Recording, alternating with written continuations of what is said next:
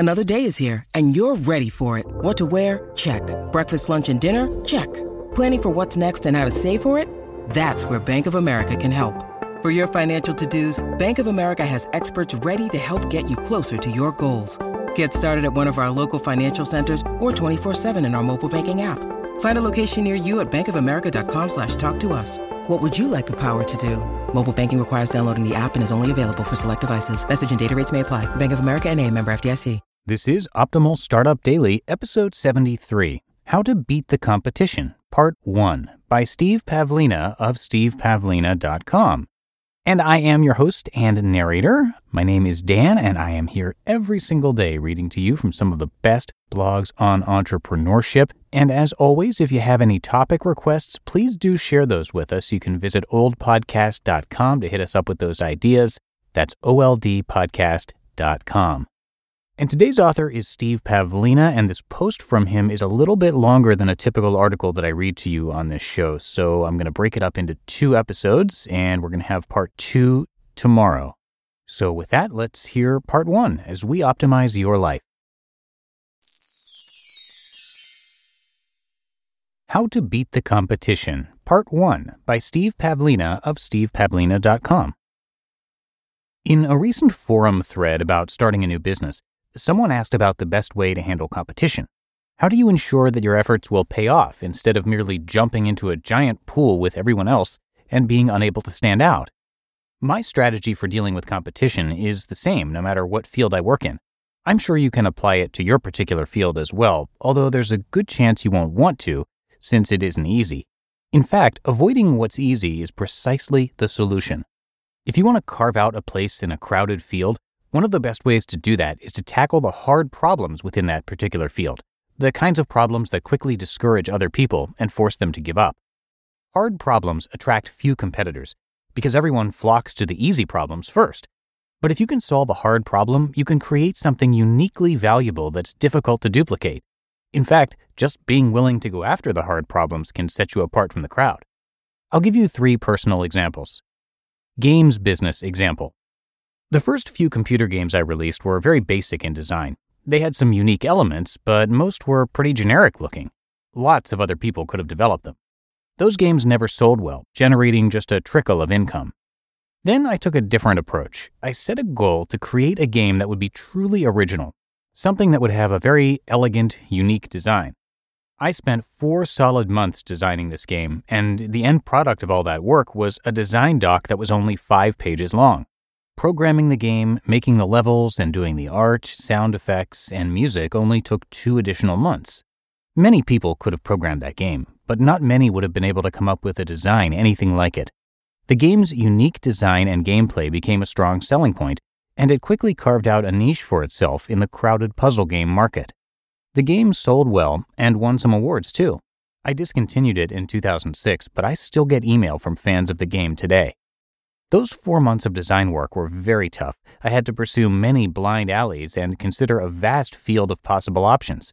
There was no guarantee of even finding the type of solution I was looking for. After 3 months, it seemed like I'd made very little progress, but eventually everything converged to a very elegant design.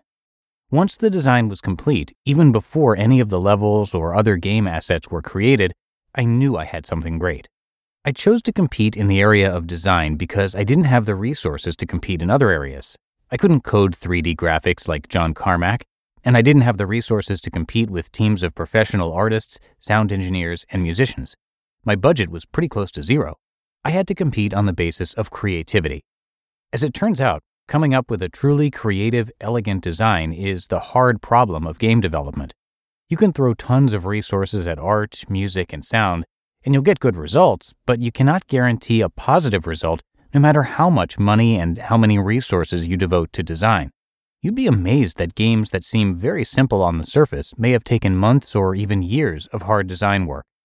The wheel may seem like a simple invention, but for some early human, it was probably the solution to a particularly vexing problem. Blogging example. For this website, I decided to tackle the hard problems of personal development, namely trying to identify the hidden order beneath the surface chaos in our lives. Although the results may often look simple, the thought and effort that goes into this work is extremely challenging. You may notice that I rarely write about the easy problems of personal development, like how to get your computer to run faster, where you can download free ebooks, or how to save money on your mortgage. You'll find zillions of websites discussing those topics. Instead, I focus most of my energy on the high-level, timeless concepts. This is much harder work, but the upside is that it gives me an opportunity to make a unique contribution. Most people who try to do this kind of work for a while soon give up in frustration. It may look easy on the surface, but I assure you it is not. This is one reason my website continues to thrive in an increasingly crowded field. Just because this work is hard doesn't mean it's painful. Tackling hard problems can be extremely rewarding, especially when the solution benefits others.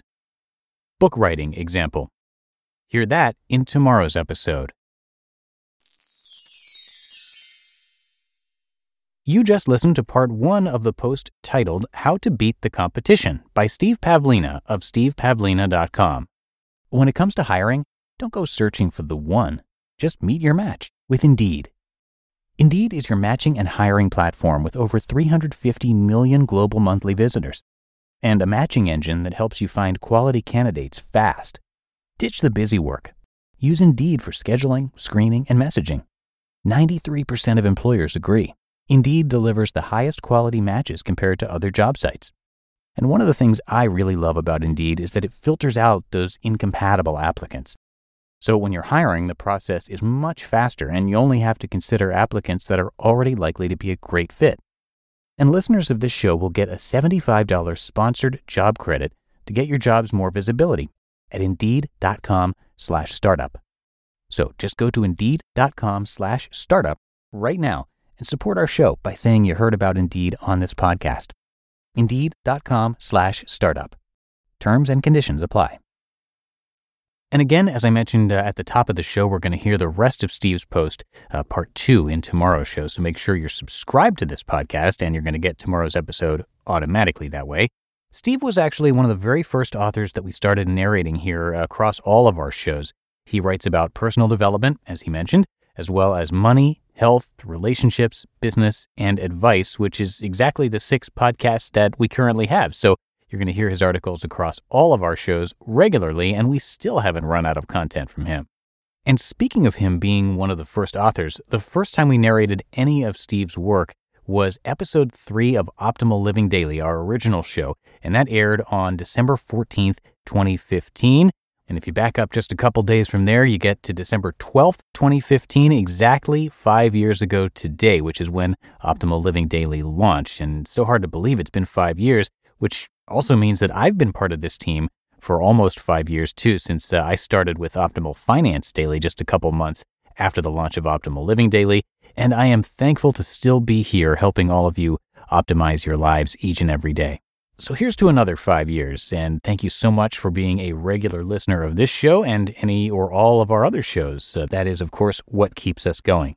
So have a great rest of your day, and I'll catch you back here tomorrow for the Sunday show, where we're going to have part 2 from Steve and where your optimal life awaits.